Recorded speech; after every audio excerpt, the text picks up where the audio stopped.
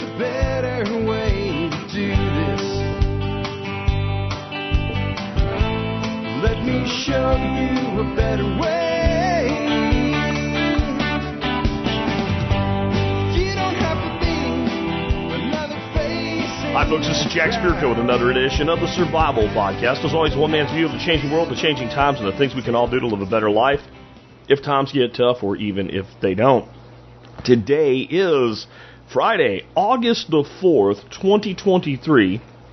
This is episode 3,351 of the Survival Podcast, and my Fridays are off on numbers because they don't end in fives or zeros anymore because of one show from several months ago, and I ain't been able to get it back to work in the way that I want it since. I like my Fridays to head in zeros or fives because it just works out 5 shows a week. That's the way it should be. It ain't that big a deal. That's the very definition of a first world problem. What we're here to talk about today, though, are the things that you've been asking about from the expert panel. I have some great stuff from the Ron Paul Liberty highlights today. Dr. Paul will talk about bankrupting your own nation by trying to control every other nation. Dan McAdams will talk about another huge military spending bill while rejecting oversight on how our money is spent. Let's spend it. Don't worry about oversight. What the hell do we need oversight for? Chris Rossini will talk about how free markets are far superior to corporatism that we live under. Then we'll hear about reel mowers, as in real, like spinning reels, not real as in authentic. You know, that mower's not real, right? Don't mean it that way. From Tim Toolman Cook, he's got a couple options for you. And I actually agree with him saying you probably don't want one. And I'll have a little follow-up on why with that. Nick Ferguson will talk about planting a living wind block / dust fence. Jeff Lawton will talk about dealing with high pH and heavy clay soils. Joss the Renegade Butcher will talk about finding quality but affordable butcher and processing knives. Sean Mills will talk about solar with no battery backup or minimum battery backup. Does that ever make sense in an off-grid scenario or where you want to function off-grid? And then I'm going to answer a question I get a lot, and I've talked about this before, but always I think it's been on Bitcoin breakout episodes, so I'm not going to bring the Bitcoin angle into it at all, other than it is a solution to the problem, whether you want to admit it or not, folks. But what I've been asked a lot is, what's the big deal about a CBDC, a central bank digital currency? Anyway, Jack, right now 95% of all transactions are already digital. I've had a lot of people say, I don't really like the fact that stuff's traceable, but, I pay my bills with online bill pay in my bank account. Even if I write a check, even though there's a paper check involved, there's still a digital transaction in the background. The government can look at my bank account, see everything in my bank account. So what is really the big deal about a CBDC, and what does it give them that they don't already have? Those of you who know the answer to that question already, you know how naive the question is. But we'll explain it because it's not really naive. Once you know the answer, it has the illusion of being a naive question. But when you don't know the answer, it's simply that you don't understand the technology that's being developed and what it's being developed to do. So we'll talk about that today because you need to know this is coming. One way or another, this is coming, and it's coming all over the world. Europe is well ahead of the United States with it. It's already in place in China. There is not a place where there won't be central bank digital currencies. And I will tell you today exactly what they do and how they will work and what they will enable from government. And then all you have to ask yourself is, if government has a means of control, is it going to use it, or will it just be benevolent and not use it? Okay? All right, with that, let's go ahead and hear from the Ron Paul team today. In order, you'll hear Dr. Paul, then you'll hear Dan McAdams with an assist by Dr. Paul, and then bat and clean up for them as always, Chris Rossini. During the presidential campaigns that I participated in, it was always annoying to me because those who ran the debates always wanted to segregate economic policy and foreign policy. And my claim is you can't separate the two. You know, bad economic policy leads to war, and war leads to more economic problems. And I think that's what we're facing today. Plus, I remember very early in my career in Washington, they were voting for money. I think it was in Lebanon or someplace. I said, you're going to send the money over there and spend all that money. Then you're going to have to spend money because those things will be turned against us. Well, that's tradition now. You buy all these weapons. Where did all the weapons go in Ukraine? But that's the reason you can't separate the two. It's what we need. We need liberty, we need freedom, we need economic understanding, and believe me, people need more confidence. I think that's what hurts the most. People lack confidence. They figure we have to do it. I don't think I can do it. I mean, we have to do our own merit, and they've been taught that you only get ahead by describing and having somebody tell you how miserable you are and how inept you are, and you need to hand out our money. So it's pretty hard to have confidence in being free. But that is really one of the biggest obstacles we have right now. We're going to do our very best at the Liberty Report to continue to promote our liberty. Yeah, the one word that comes to mind when I think of this bill is sleepwalking, because they continue to go on pretending as if we're absolutely the top dog, our empire is unchallenged, spending a little bit more money will shore up our empire, and in the meantime, as we see now, increasingly, our weapons, our training, everything that we spend the money on that actually should defend us, we're seeing it fail before our eyes in Ukraine, and so you're wondering, where is this money going? What's happening to it? The other thing, now put on that first one if you can, the other thing about this that struck me is it's so classic DC. Because you remember, we talked about it on this show, the big deal about the budget ceiling, the spending ceiling, all this and that. Well, the debt ceiling deal, okay, that was going to really save us. So even though this bill authorizes a record $886 billion in military spending, well, that's okay because that was the agreement set in the debt ceiling talks, 886, so that within that. But as Dave DeCamp points out from antiwar.com, this is the little loophole, Dr. Paul. Hawks in Congress, and that would be both parties, are planning to increase that figure even more by passing, quote, emergency supplemental funding, which is not limited by the debt ceiling deal. And you would say, absolutely. I mean, if we're in an emergency, who can deny them funding? Who can count how many emergencies there are? There's always going to be one, and that's why that whole pseudo-debate had very little meaning. Yeah. We would rather take our advice from the very many implications of what was at least stated in the Constitution and by the founders, because the advice was very strong. Stay out of entangling alliances. Well, we haven't taken very good advice on that, and we've been, at this attitude of having an empire and its endless spending. There is no perfection in political systems. Every single combination you could think of has been tried, whether it be dictatorship or democracy or kings and dukes, and everything has been tried. Communism, socialism, there's no perfection because people are imperfect. We will not create a perfect political system, and because we are creative, so the bad guys are always scheming on ways to enslave us, and we're always trying to figure out how to keep them off our backs. What you want, though, if you're going to do this, is the right incentive structure. And the free market, we believe, has the right incentive structure. As imperfect as a free market is, because it's made up of imperfect people, at least the incentives are there for entrepreneurs to risk their own capital, to satisfy consumers in the most efficient and profitable way.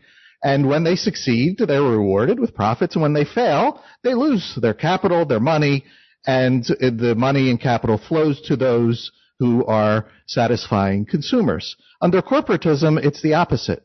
They risk taxpayer money. They want government contracts. And if they lose, so what? It's not their money, it's taxpayer money.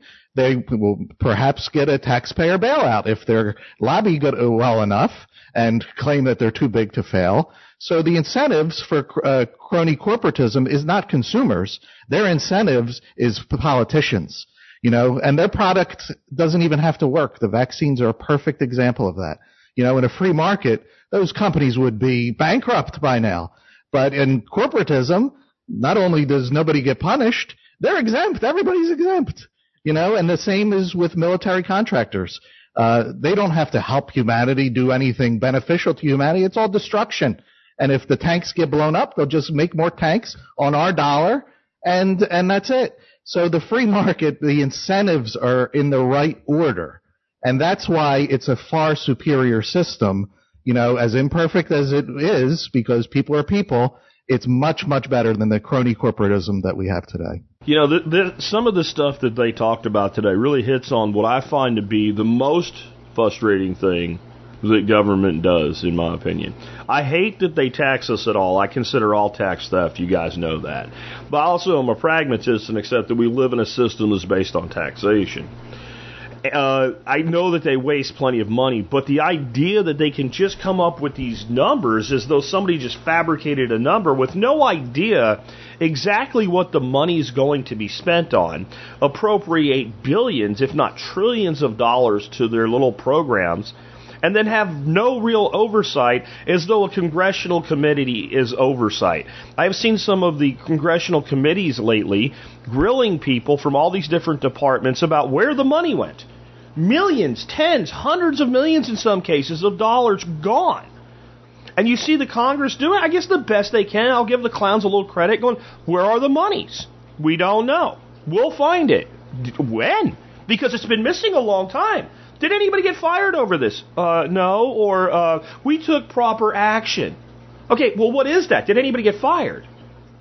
Well, we took proper action. The answer then is no. So these people misallocate, and that's a nice way of saying commit fraud with billions of dollars, or just lose it with billions of dollars. Can't answer where it is, who did it, who's responsible, and nobody gets fired.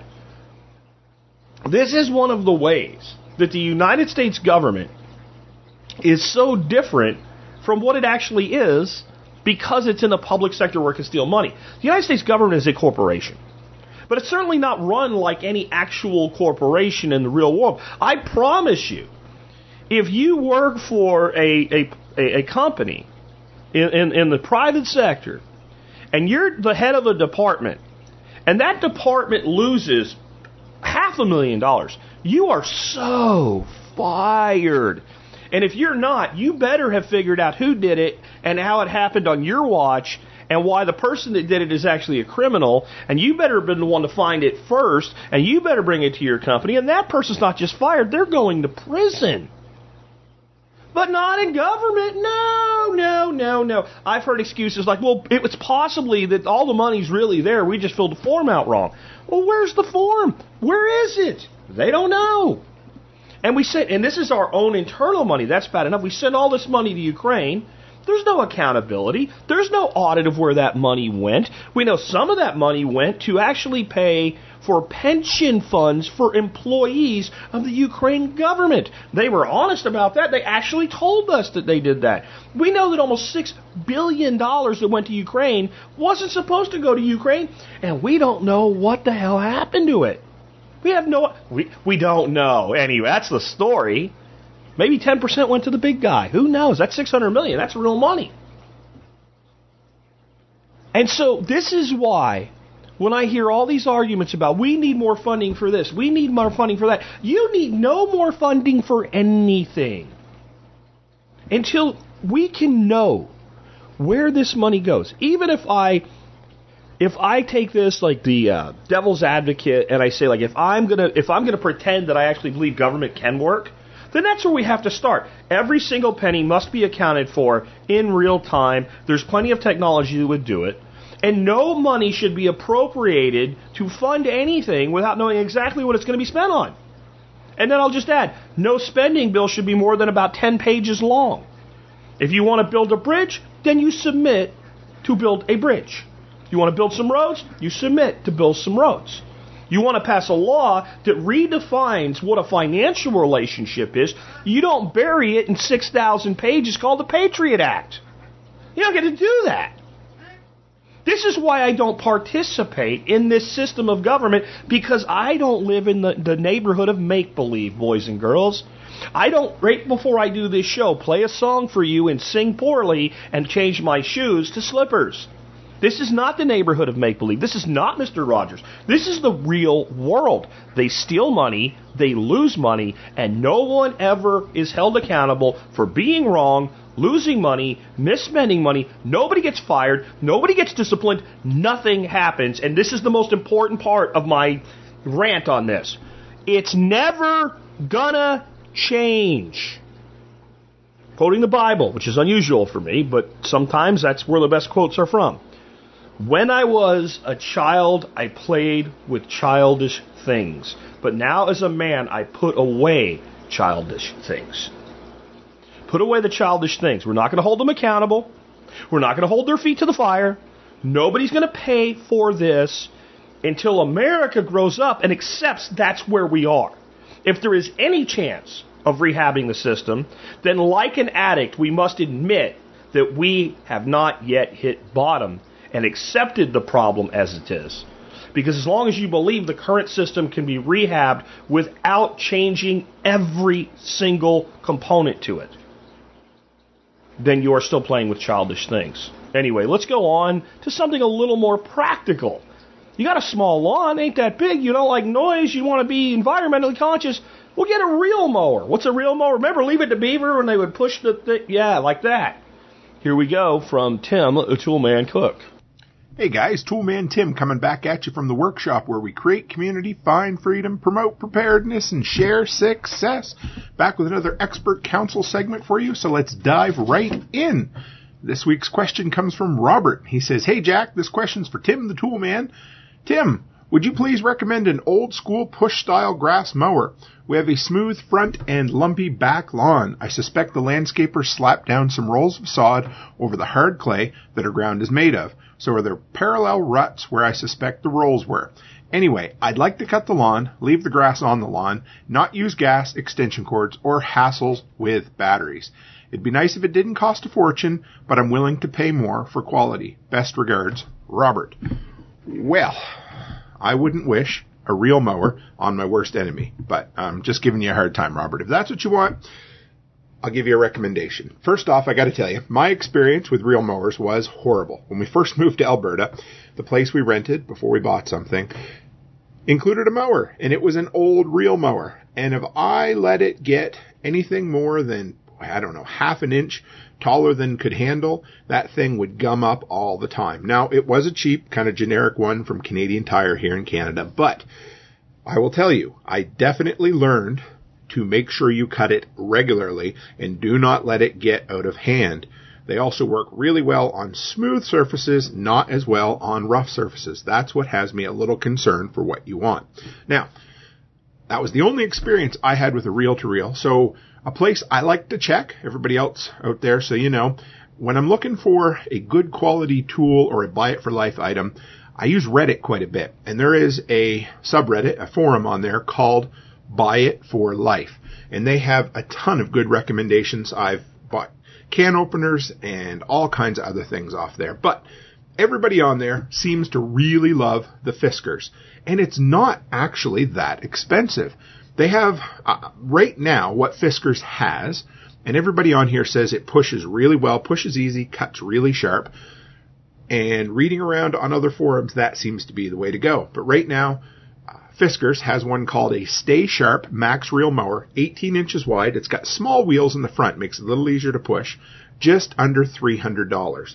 They also have a smaller version called the Stay Sharp Reel Mower, and it's $225.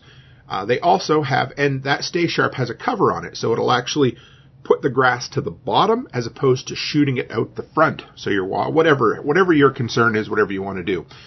You can buy special sharpening kits for them. And they even have a little grass catcher that you can install on it for $73, and it will help pick it up. Now, you don't need that, so whatever. That's the recommendation for a reel mower. I would love to talk you out of a reel mower. Now, I get it. You don't want gas. Totally understand. Because gas is nasty. Winterizing it, it's a real pain. There's so many things can go wrong. I understand. I also understand electric because we used an electric with an extension cord for a couple of years after we moved out here. And I hated it because I had to get really good at repairing extension cords. It's just what happened. Never a good thing. I understand. But I know you also said you don't want to hassle with batteries. But I got to tell you, between you and me and everyone else listening, I love, and you guys know this, DeWalt, but no, I love battery-powered mowers. I have been running the DeWalt battery-powered, comes with two 10-amp-hour, 20-volt batteries for 3 summers now on the same batteries, and it gets in the ballpark of 60-ish minutes of runtime, which is a ton of runtime. Because, of course, every time you go to turn it around, you just take your hand off it. You don't realize how much mowing you can get done. Has way more power, and it honestly, in my mind, is going to keep you from swearing as much. Now, here's the thing. You know, if it's an environmental issue, I mean, you can charge your batteries with solar power like I do in the garage. If it's you just think you're not going to get the runtime that you want, I'm telling you, check out the battery. Now, is it a little bit more money? It can be. But there's other ones out there. Ryobi makes a good one. Milwaukee makes a good one. Just take a minute and compare, because unless you're just doing golf greens every day, those reel mowers are going to be a real pain. And with all those extra divots and ruts, I don't know. My recommendation would be at least consider battery, especially if you already have a battery ecosystem. If you do, take a minute and look, because you may be able to buy just the bare tool for not much more than what these Max reel mowers are going for. So, I hope it helps. I didn't want to talk you out of it, but I got to tell you, man, I just think you're asking for trouble trying to use one of those reel mowers on anything but something like a fairway or a golf green. I'll give the links to Jack for both these mowers. They don't seem to be available on Amazon for some reason. They are on Lowe's and Fiskars, so that'll be in there. So I hope that helps. Guys, keep the questions coming to me. I absolutely love them. Always love getting them in the inbox. Send them along. I'll get them answered up to you. We'll knock a bunch out for you, and they'll be there. If you want to know more about how to support me, toolmantim.co. And if you're looking for more listening content, check out Workshop Radio. We recently rebranded the Workshop Podcast on episode 300 to Workshop Radio. The idea is kind of an old-fashioned talk radio vibe, where I have people by, we chat about things, and everybody tells their story. So anyway, I appreciate you guys, and as always, stay happy, stay healthy, and have a great week. So the only thing I'm not completely clear on here is how big this lawn is, because this is how I feel about it. If you have a lawn that's like, you know, we had a lot of these things we called row houses or half doubles where I grew up in Pennsylvania, and a lot of times the lawn would be, there wouldn't even really be a front lawn. It would be this little tiny, like, nature strip and then a sidewalk. And then the backyard would be probably about the size of my office that I'm sitting in right now times 2 in square footage.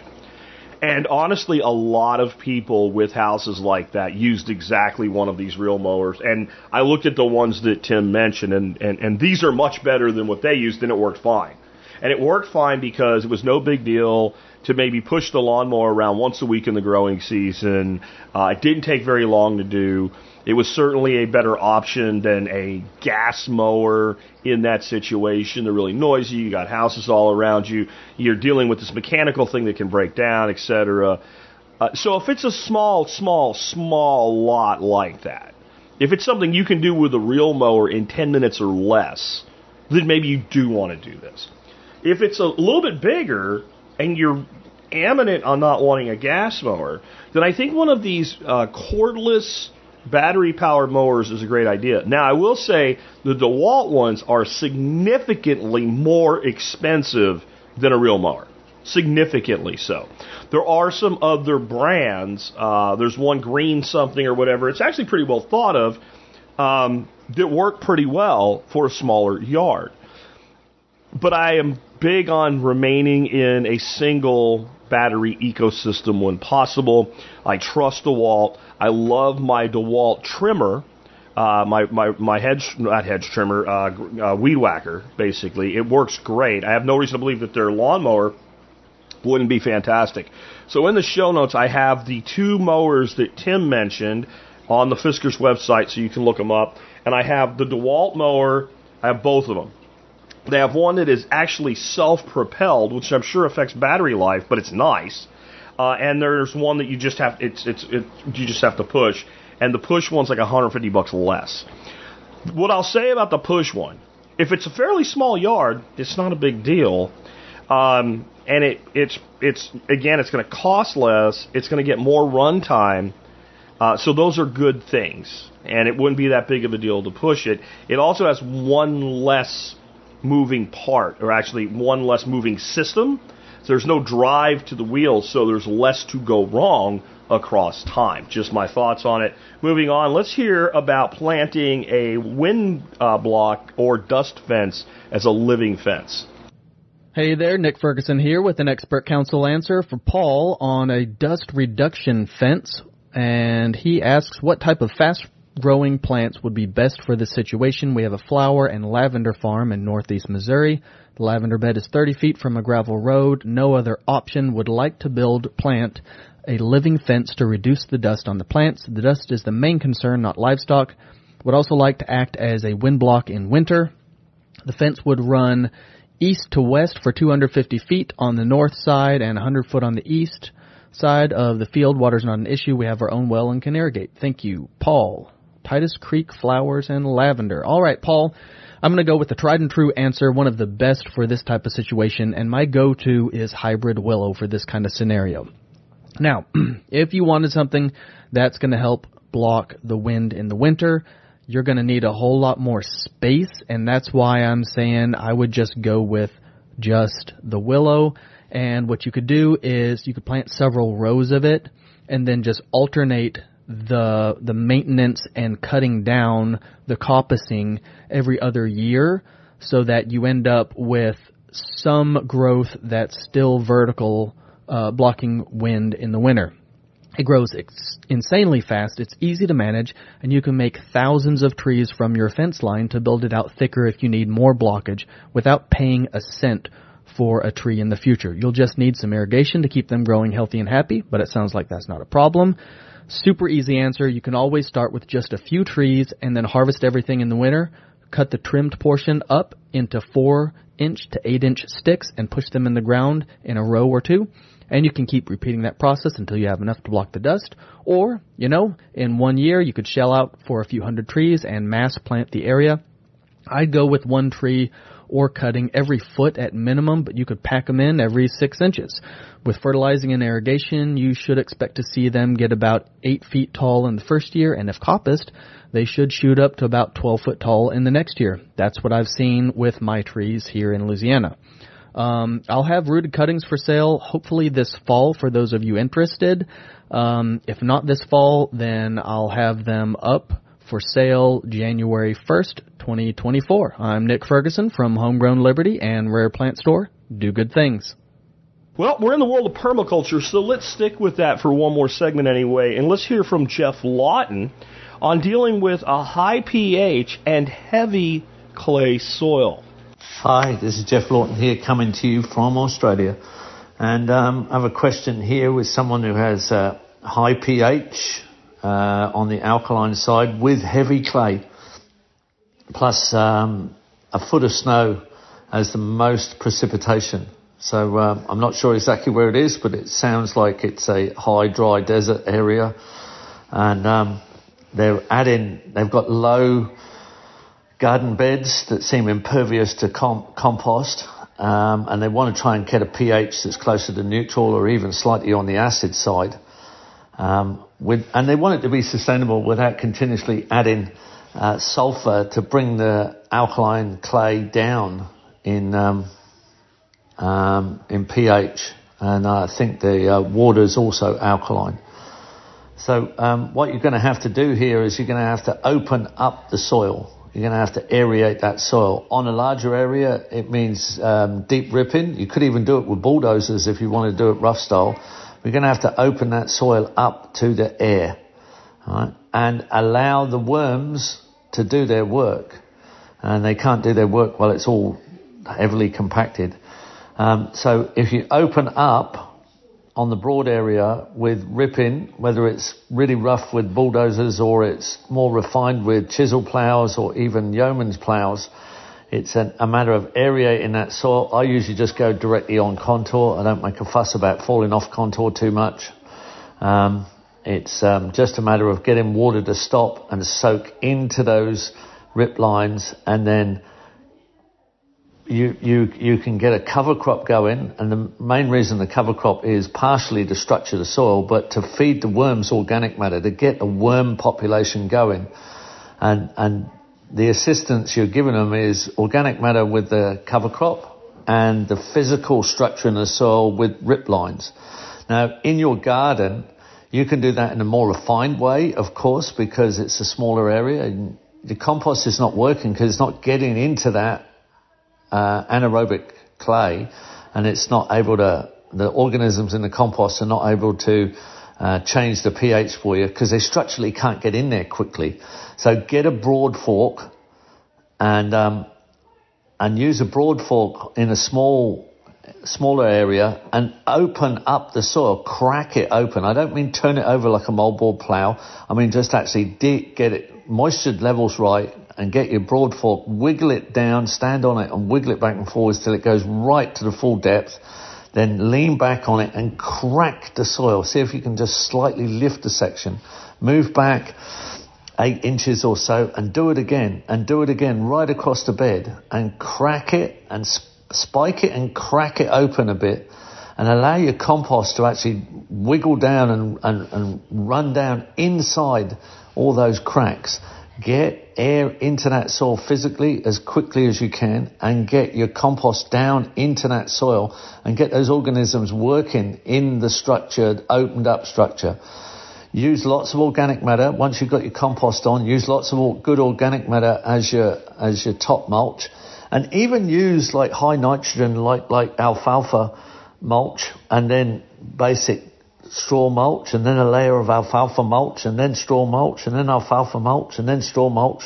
And don't worry about putting some compost worms in there, because the manure of compost worms actually is food for your larger earthworms, which need lots of beneficial microorganisms in the soil for them to be happy and living in that situation. When you get a lot of worms in your garden, it means you must have a massive amount of beneficial organisms. That's what you need in this situation. You need to speed the process up, because it will happen over time, but if you're willing to wait, but you want a result. So physically decompact the soil by structuring it with rip lines or broad forks in a smaller area, and cover crop, compost, mulches. Out on your treed area, you need leguminous trees, support species trees that can do the ripping for you. You can physically rip first and then plant good support species that don't mind getting into that hard clay and breaking it up for you over time. And then as they grow, you can start to use them as your chop and drop mulch supply. That's the way to do it, and should work fine, but it's a matter of speeding up the physical structuring and life-enhancing processes of that soil to get it where you want it to go. There you go. My only addition to that is in your cover crop, there are 2 plants that I would specifically use in this situation. One would be daikon radish, because they are a deep penetrating taproot, and they will penetrate hard pan clay like nothing. They are super tough. When I've planted them in places with rock, they get down to that rock. They can't penetrate the rock, but they grow so aggressively, they start growing vertically up out of the ground. And you can tell that when you pull one out, the deformed nature of the bottom, it gave it hell trying to get through that rock. So clay, anytime I've planted them in clay, once you've done the work Jeff's talking about, you can't just throw it out there and expect to do it all by itself. But they are great at that. And then I would, the daikon, I would cut the tops off after they're fully mature, and I would leave most of them in the ground. If you want to pick a few to eat or ferment or something, that's fine. But mostly I would just use them as a straight-up cover crop. And if you want to take a yield off them, the best thing to take is the seed pods when they're young, and they are delicious stir-fryer and salads. The other one, and it's kind of along the same lines of putting massive amounts of matter in the soil that will decompose and leave pockets for your worms, is purple top turnip. And I know it's blazing hot, but we are heading into fall rather quickly, and that would be a great fall crop, along with something like winter pea. So then you've got your nitrogen fixer and any other winter crops that you want to include. And a great cheap winter crop, not really a crop, but a winter cover crop, and something to put a lot of organic matter in the soil and leave you with a tremendous amount of mulch for spring, is ryegrass. And you can buy like a 50-pound bag of ryegrass at like Tractor Supply for like $25-$30. They probably don't have it sitting out front right now, but in another month or so, every Tractor Supply, Atwoods, Farm Store, whatever, you have big bags of ryegrass seed, stupid cheap, sitting out there. It's an annual. It doesn't do really well reseeding in most climates, so it goes away. And if you chop and drop it, it makes wonderful mulch, and then you know the source of your mulch. So that would just be my addition to this, those particular items. And then everything else Jeff said, and the cracking the ground open is critical. I would start working on that as soon as possible. Moving on, let's talk about knives with Patrick Roy. No. Processing knives with Josh, the Renegade Butcher. Hey there, TSP community. It's Josh, the Renegade Butcher, coming back to you again with another answer for the Expert Council. This time we have Lucas writes in and says, Jack, I have a question on sourcing butchery knives for the Renegade Butcher.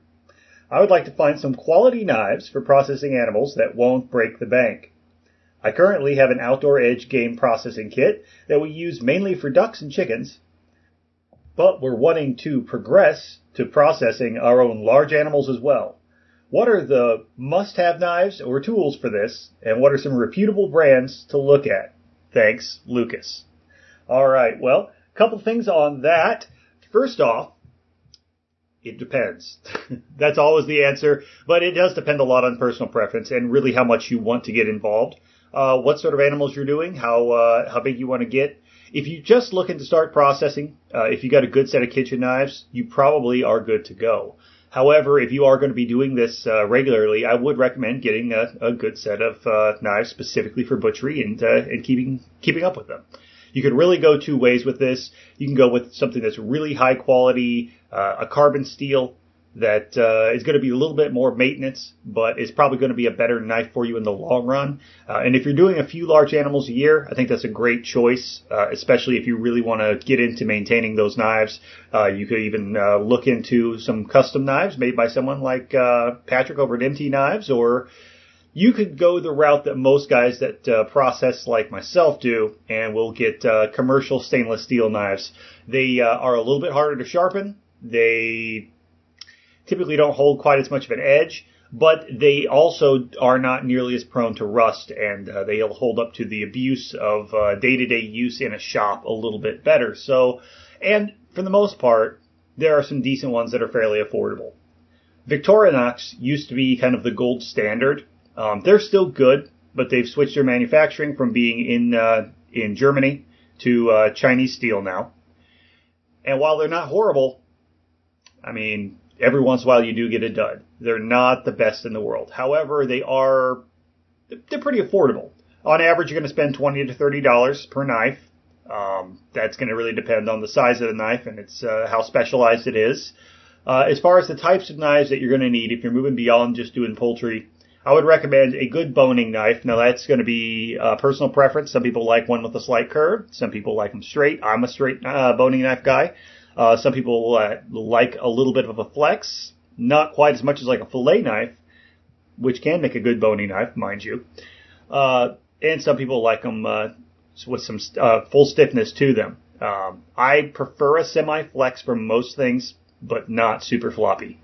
You're going to want something larger, like a breaking knife or a scimitar-style knife, or even just a large butcher knife. The scimitar-style or breaking knives, as they're often called, have a little bit more of a point to them, so they're easier to get into joints and between ribs and things if you're breaking beef.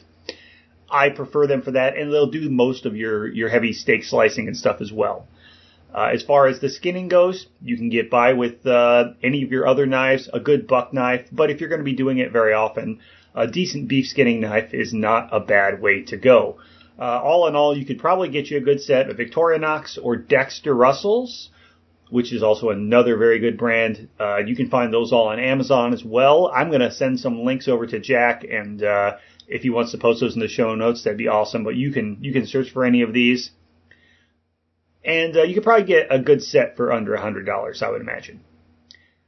Another way to go, and I've recently started to explore this brand. I tried it. I'll buy a knife from one particular manufacturer every once in a while, just on a fluke to test it out, and I've been very pleased with this. I did not realize until a few years ago that Cold Steel actually started a commercial line designed specifically for commercial processing. And I've actually really liked the 6-inch stiff boning knife that I've got from them, so much so that I've actually bought 2 more.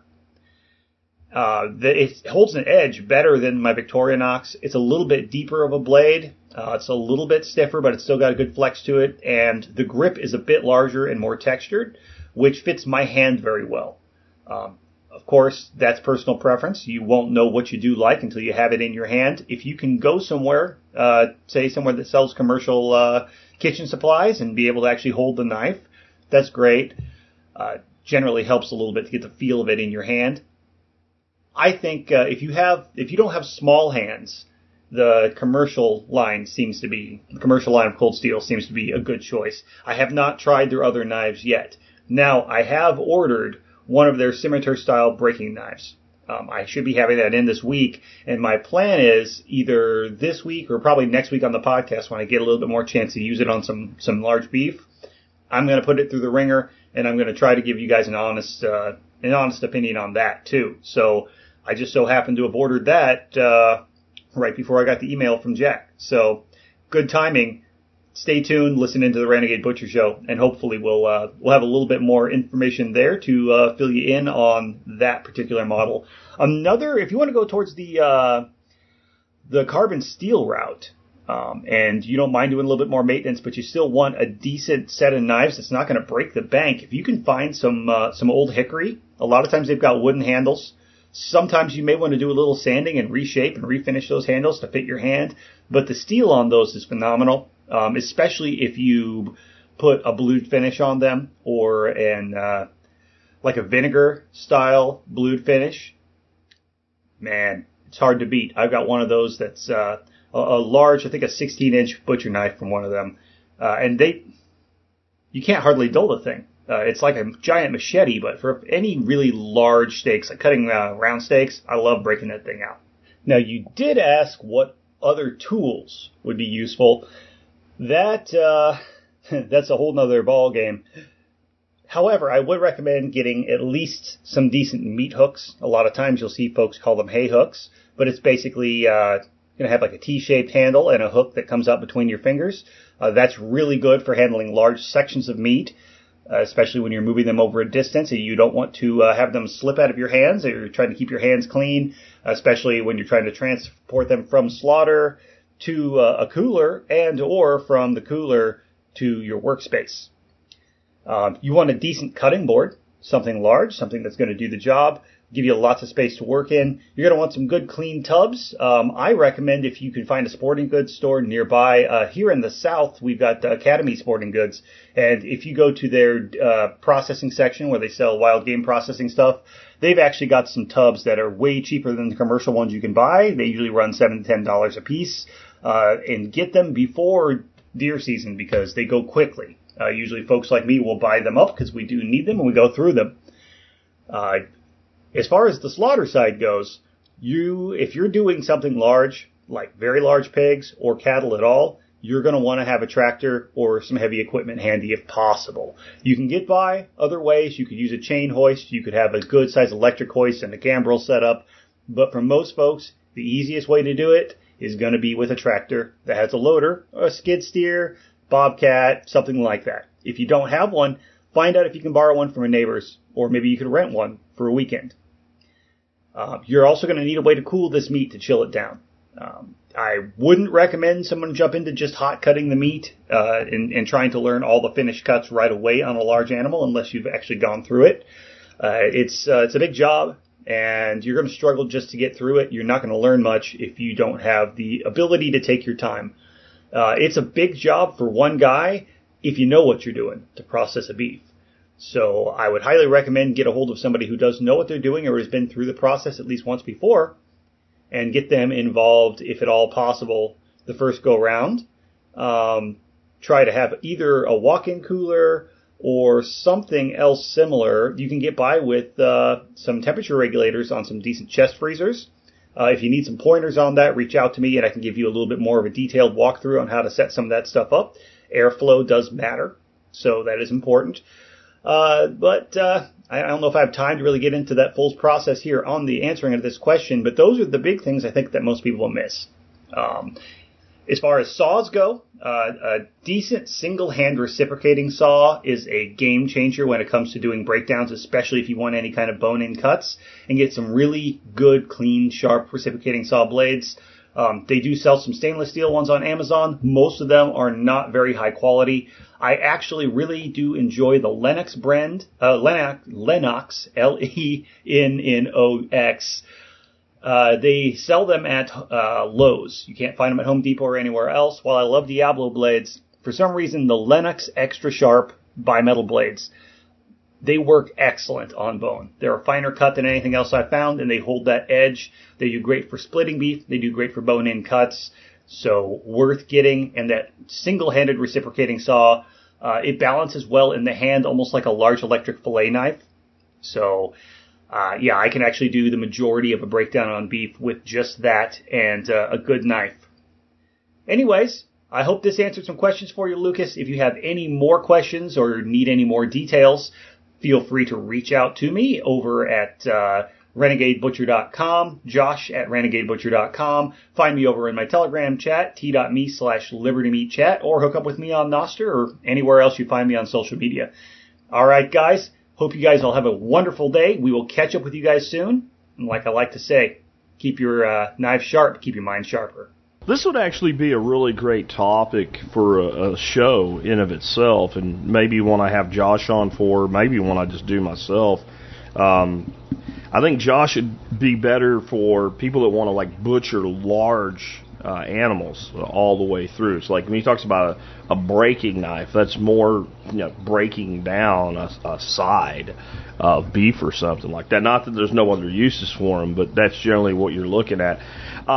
I will throw a few things out about some of the knives that he mentioned in my opinions. He didn't send me any links, so I have more general links to just the brands on Amazon for you.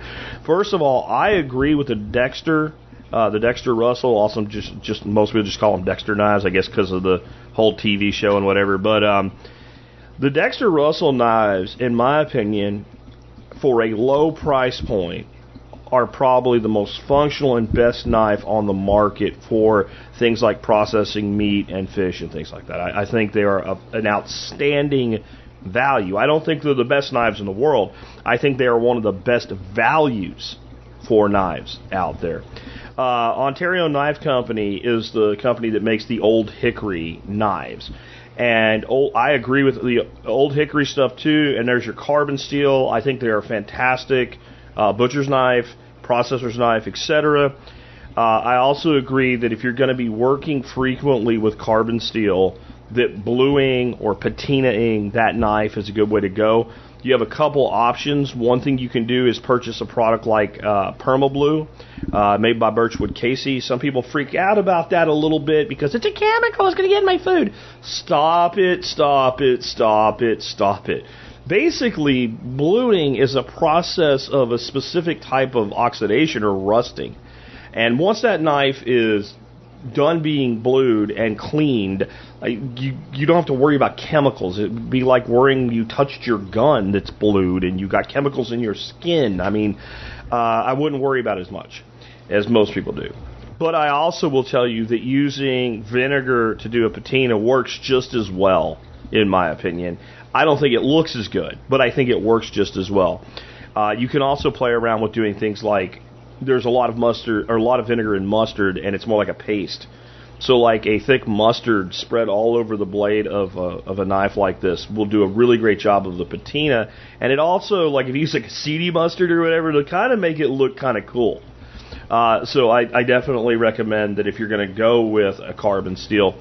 I have to say for for small, fine work, I don't have a link to these, but the good old school, like Mora number 2s, are great knives for that. I don't talk about them as much as I used to because they're just not the value they used to be. I mean, they're still made just as well as they always were, but the price on them has pretty much 3x'd in the last 5 years. So you used to be able to pick up a Mora number 2 for like $11, and they're like over 30 now. So I think they're a good knife. I don't know that they're a great value at $30 though.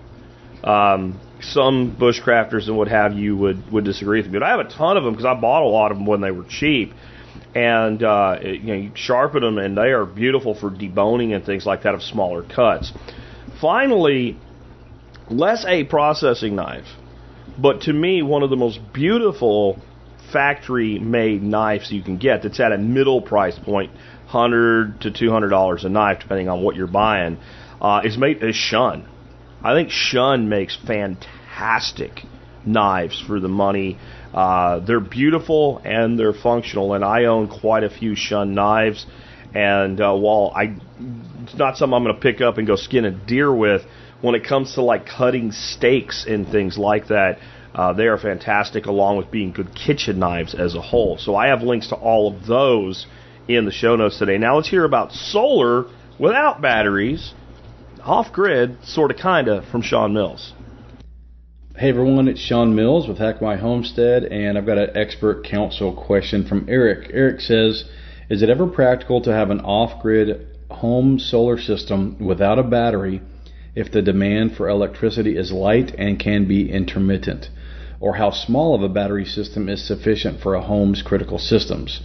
My goals for solar are primarily to have a grid tie system, but in the event that the grid is down, I would want to use only for critical systems off-grid, primarily fresh air exchange in a heat recovery unit, and secondarily emergency lighting, a circuit for charging phones, power to freezers, etc. I'm currently designing a passive house home for my property in southwest Ohio, which will have a masonry heater fed from the garage to provide the bulk of the heating for winter, as well as a solar aspect to the south. Passive house, if not familiar, is super insulated and super airtight, such that it needs forced air ventilation to be healthy, but is very energy efficient to keep fuel needs low and accept intermittent heating input.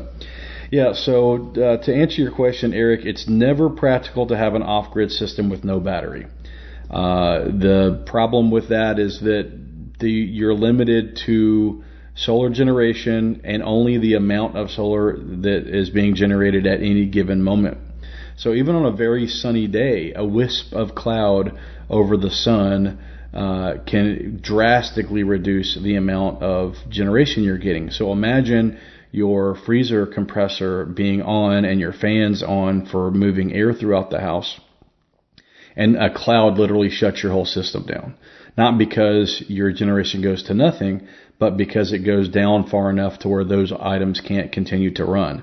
If you have a battery, even if you only have 5 or 10 minutes of cloud cover, that battery can produce excess, or can basically fill the gap between what your panels are producing and what your system needs, as well as provide a place to store energy when you have a smaller amount of load than you have generation. So I never tell anyone, the only reason to ever have a batteryless system is if you are literally only putting the system in to harvest tax credits and have your meter run backwards. So you need to live in a place where you have good tax credits in addition to the federal tax credits, as well as a really strong net metering program, which, by the way, they can just cancel whenever they want to or adjust. Ask the Californians about that one.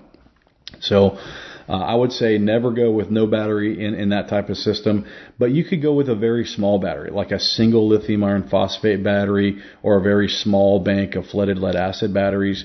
That would be reasonable for the amount of load you're talking about. For those that don't know, as Eric mentioned in his email, the passive house system is kind of like LEED certification, but for a residence.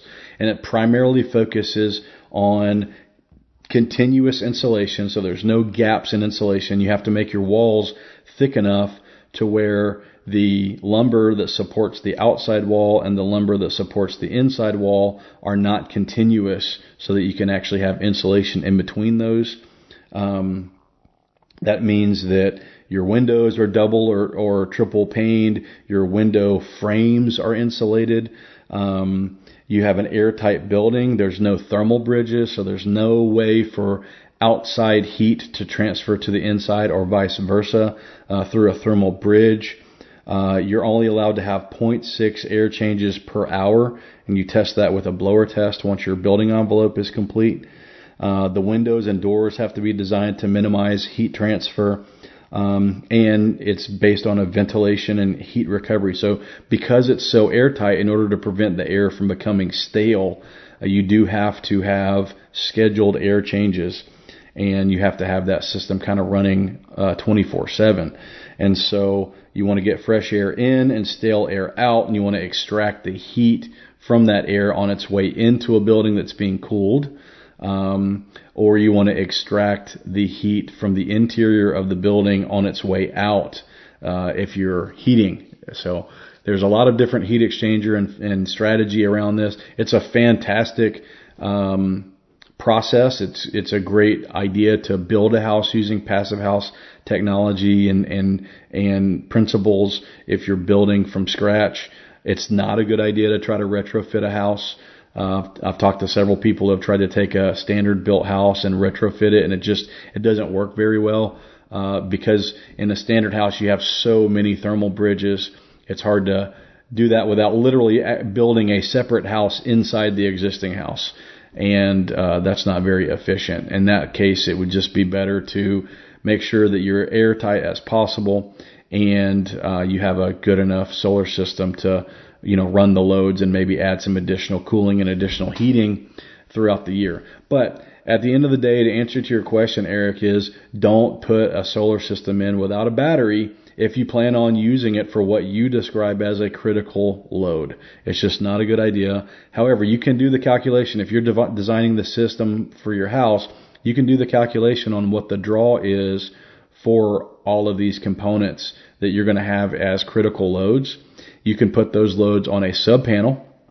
You can put an inverter in between your main panel and your sub panel, have the grid power supplement the inverter through to the sub panel when you need to do that. And then in the event that the grid is off, instead of pulling from the main panel, it'll pull from the batteries and from the solar system. So you could do this with a very small system. Your specific calculations will be based on what you do, but don't try to do it without a battery. It's just not a good idea, especially in Ohio, where you're going to get some humidity you have to deal with, as well as significant need to move air during the winter and the middle of summer.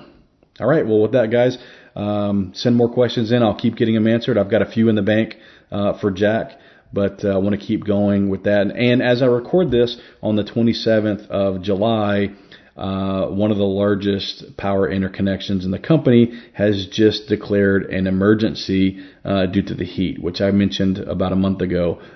We would have a problem. We would start seeing those kind of issues this summer. So go listen to the generator show that Jack and I did if you don't already have a generator, to help you understand what you might need so that you can at least cool a portion of your house in the event that the grid in your area is unreliable. All right, guys, have a great one. Thank you.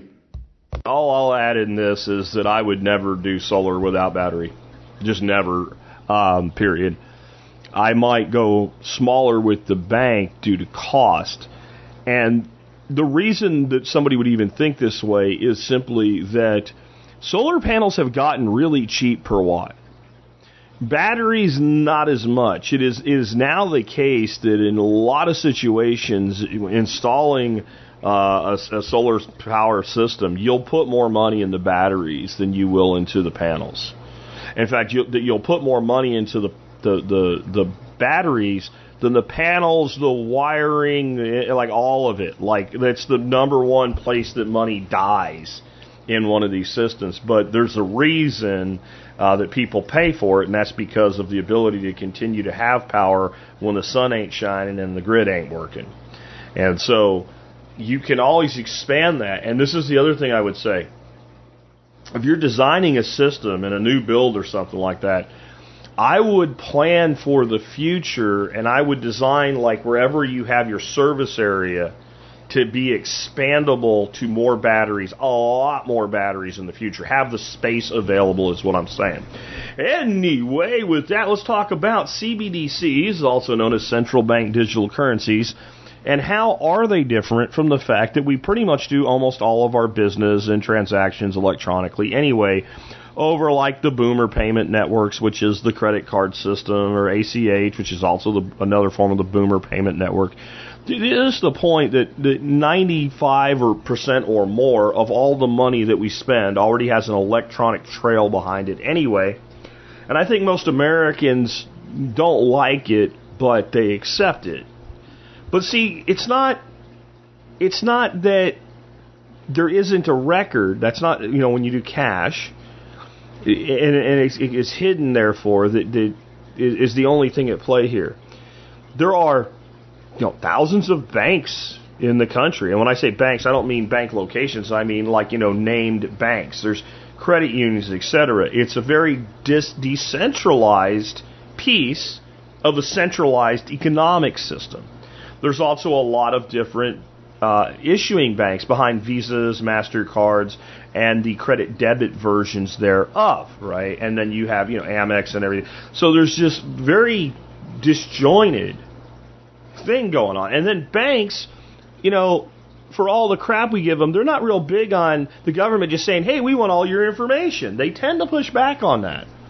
So right now, if you are individually being investigated, then yes, they can find out whatever financial relationships you have with institutions and put in a request for information about you and say, we want Mr. Smith's account information from this period to this period because he's the subject of an ongoing investigation, get a judge to sign. But they pretty much have to do that. The other way your information ends up in their hands is what's known as a SAR, Suspicious Activity Report.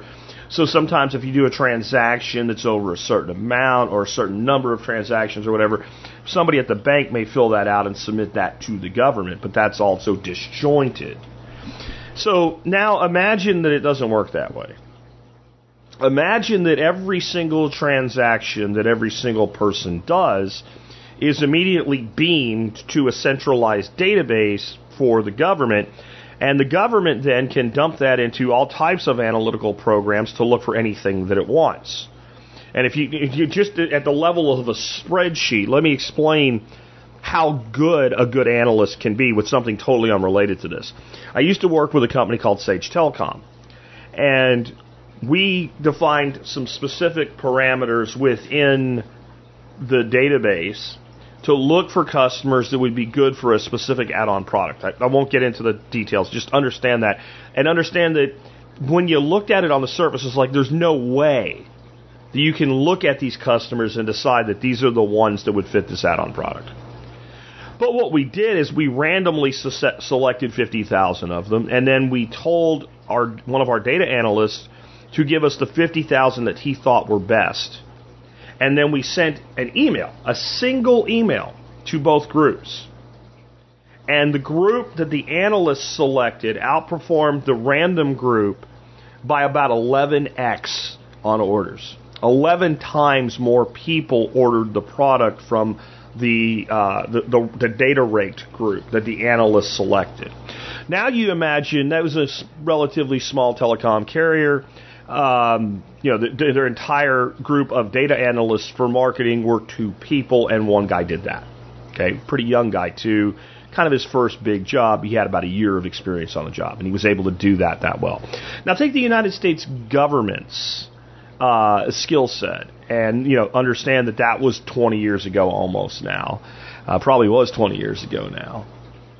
And you have the latest technology, you got artificial intelligence, and all that data can be raked over by staffs of people like this guy Tim on a daily basis to look for whatever they want to find. So it's not just that alarms go off, it's like, well, where do we believe this activity that we don't like is happening the most? Because even with the centralized nature of this database, it's not like you can just know everything instantly because, well, it's just too much data. But the analysis that can be done on it to drill down and find groups of people or areas to control is insane. Now, can they do that now? To a degree, but again, it's not like every bank is just willing to give them all this information, and frankly, the banks don't have to. But with a central bank digital currency, the information will just be there. Now, let's look at other things. Let's say that they decided you were a bad boy and you don't need to spend your money. They can put a freeze on your bank accounts and your assets. Or somebody files a lawsuit against you, they may be able to get a temporary freeze on some of your assets. That's true. But what if somebody just decided right away that there were certain things that they just didn't want bought anymore? Our government just decided, well, we won't make it illegal. We'll just make it where you can't spend your money on it if you're using our money. Well, they can just basically disable the ability for people to spend it on certain categories of goods. The other thing they can do, that there's no way to literally do this right now, they can destroy money. Now, on the macro, they can destroy money because when debts are paid, money is destroyed. If debt is the birth of dollars, then the repayment of debt is the death of dollars. But they can't say, Bill, you're saving too much. You need to spend your money, or you need to get on with giving it to somebody else. With a CBDC, they could do that. They could just basically have expiration dates on money.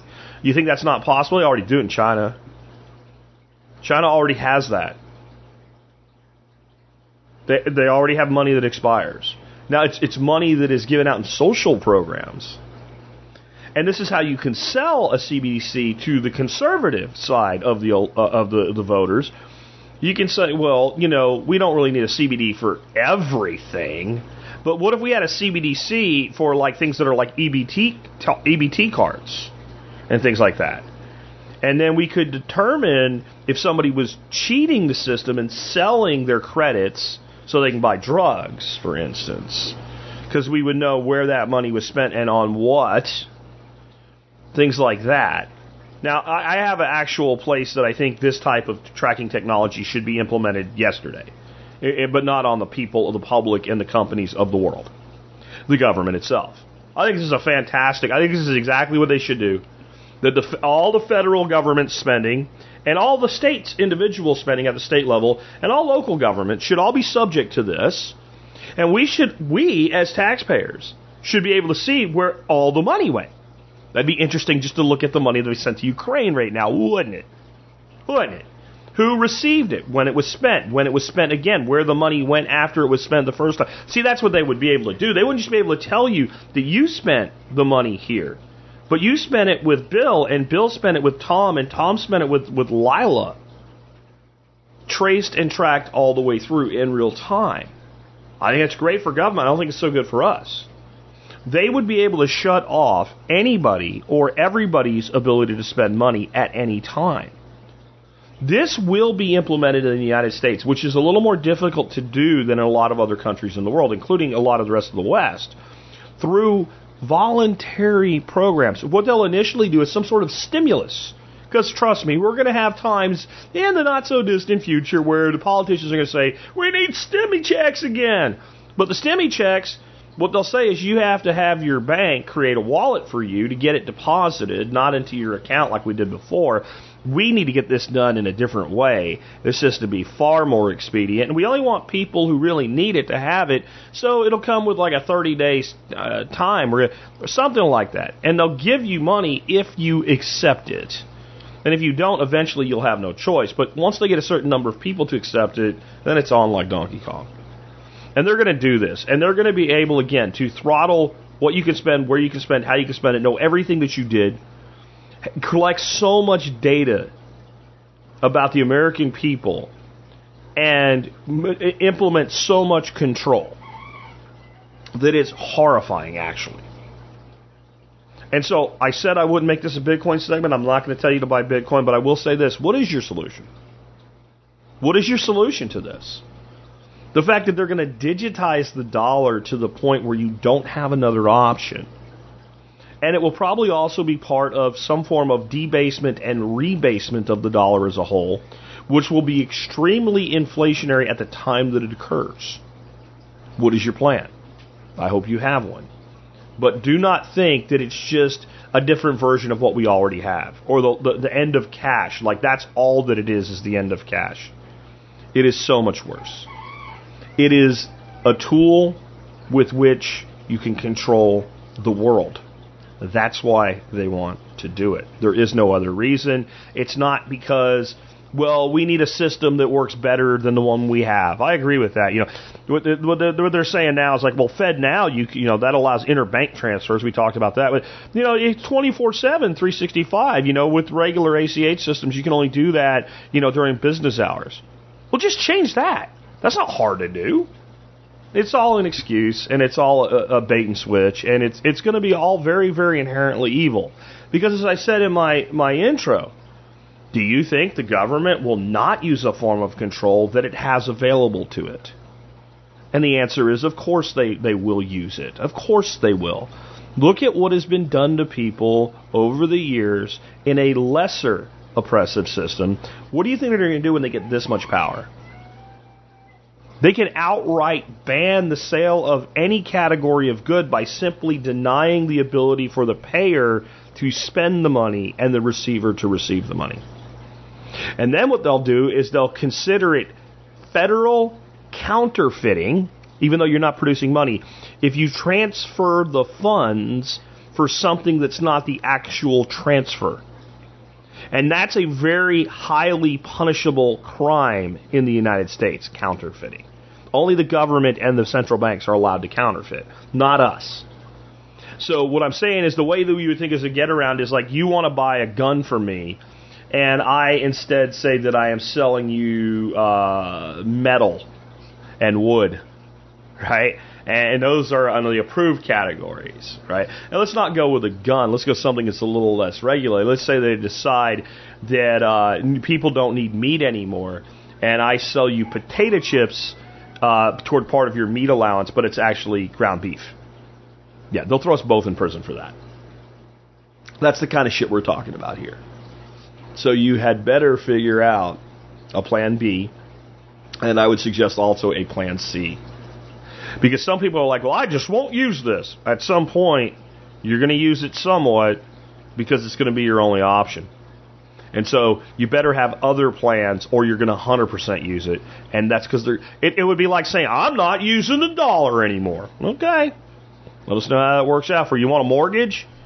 You want a loan on a car? You want a loan for your business to expand? Do you? Because that's how much control. The old saying, I think it was one of the Rothschilds that said, no, it was Henry Kissinger. If you control the food, you control the people. If you control energy, you can control a continent. If you control the money, you can control the world. That's the goal here. With that, let's go ahead and wrap up. Let me remind you guys, if you like the show and the work that we do, you can always help support us by doing your online shopping at tspaz.com. That's TSPAZ, tspaz.com. Today's item of the day, I brought this around a couple times in the last couple of weeks. People keep buying them. There's been more than 100 of them bought now. And it's the galvanized metal raised garden beds. These are 8 foot long, 4 foot wide, 2 foot deep. They ship in a pretty small box relative to that size because they come in panels that you simply bolt together. That's pretty easy. It's certainly something anybody can do. But basically, they look like a great big oval stock tank with no bottom. These make fantastic garden beds, whether they're ornamentals or edibles or what have you. It's a pretty standard raised bed width and length. Most of my raised beds are 4 foot wide. They're generally longer than 8 foot, but they're 4 foot wide. It is kind of the perfect double reach from each side size. Again, over 100 of these have been bought in the last 2 weeks. Number of complaints I've received about them, 0. That tells me everything I need to know. I'm still trying to work out. My wife is like, yeah, those look cool. Where we would put one, because we've got so many beds built already. We don't really need any more, but I kind of want to do a thing with a couple cattle panels and them spaced about 6 foot apart and arches in the middle, and I think it'd be really cool. So get them while you can. They are on sale. They're still 22% off. I don't know how long it's going to last. and there's a $10 additional coupon per order. And I'm betting if you want to, you could probably place 2 separate orders on 2 separate days since they ship for free and reuse the coupon more than once. But I'm not sure of that. If anybody figures that out, let me know, because sometimes they'll track things like that and they won't offer you the coupon on a follow-up order. Anyway, with that, hope you guys enjoyed today's show, and I have one more announcement for you. I kind of said this before, but I put out the announcement today, 2 of them really on the blog. First of all, Romero Romani of Above Phone, who was on with me last week, has joined the expert council, so he can answer all types of questions on privacy, applied technology, anything like that, how to keep yourself safe, your data secure, how to avoid cell phone tracking and stuff like that. He has 2 websites, abovephone.com and Take Back Our Tech. You can check those out to learn more. Additionally, when we discuss things afterwards, he's also now an official sponsor of the show, and they said we will also want to sponsor the MSB with a permanent discount for MSB members. That I've also announced today officially, even though I mentioned it on the show before, $75 off any phone at abovephone.com. $75 off. MSB membership is $50 a year. So that one discount from one vendor is a 1.5 times return on your investment in a 1-year membership. So if you've been thinking about getting an Above Phone and you're not an MSB member yet, you're literally cutting off your nose to spite your face by $25 if you don't join the MSB and then get the discount for your Above Phone. I'm waiting for mine to come. I got the best one they make.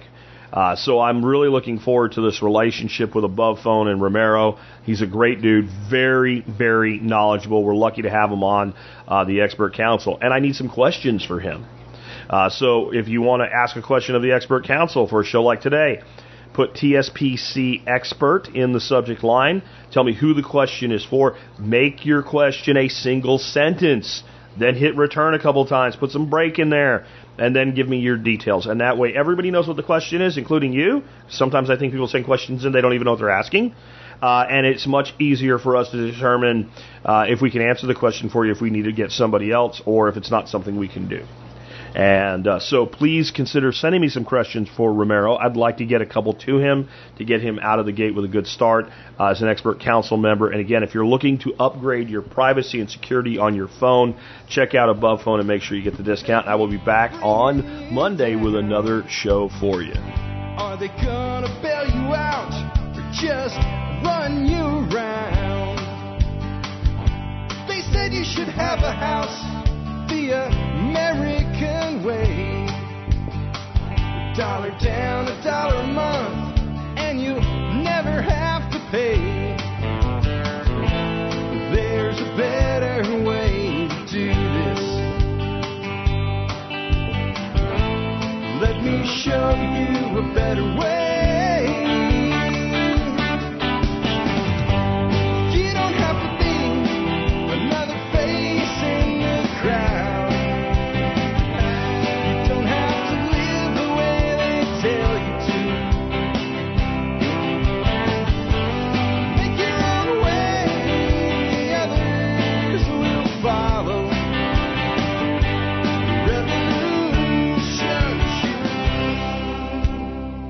Revolution is you.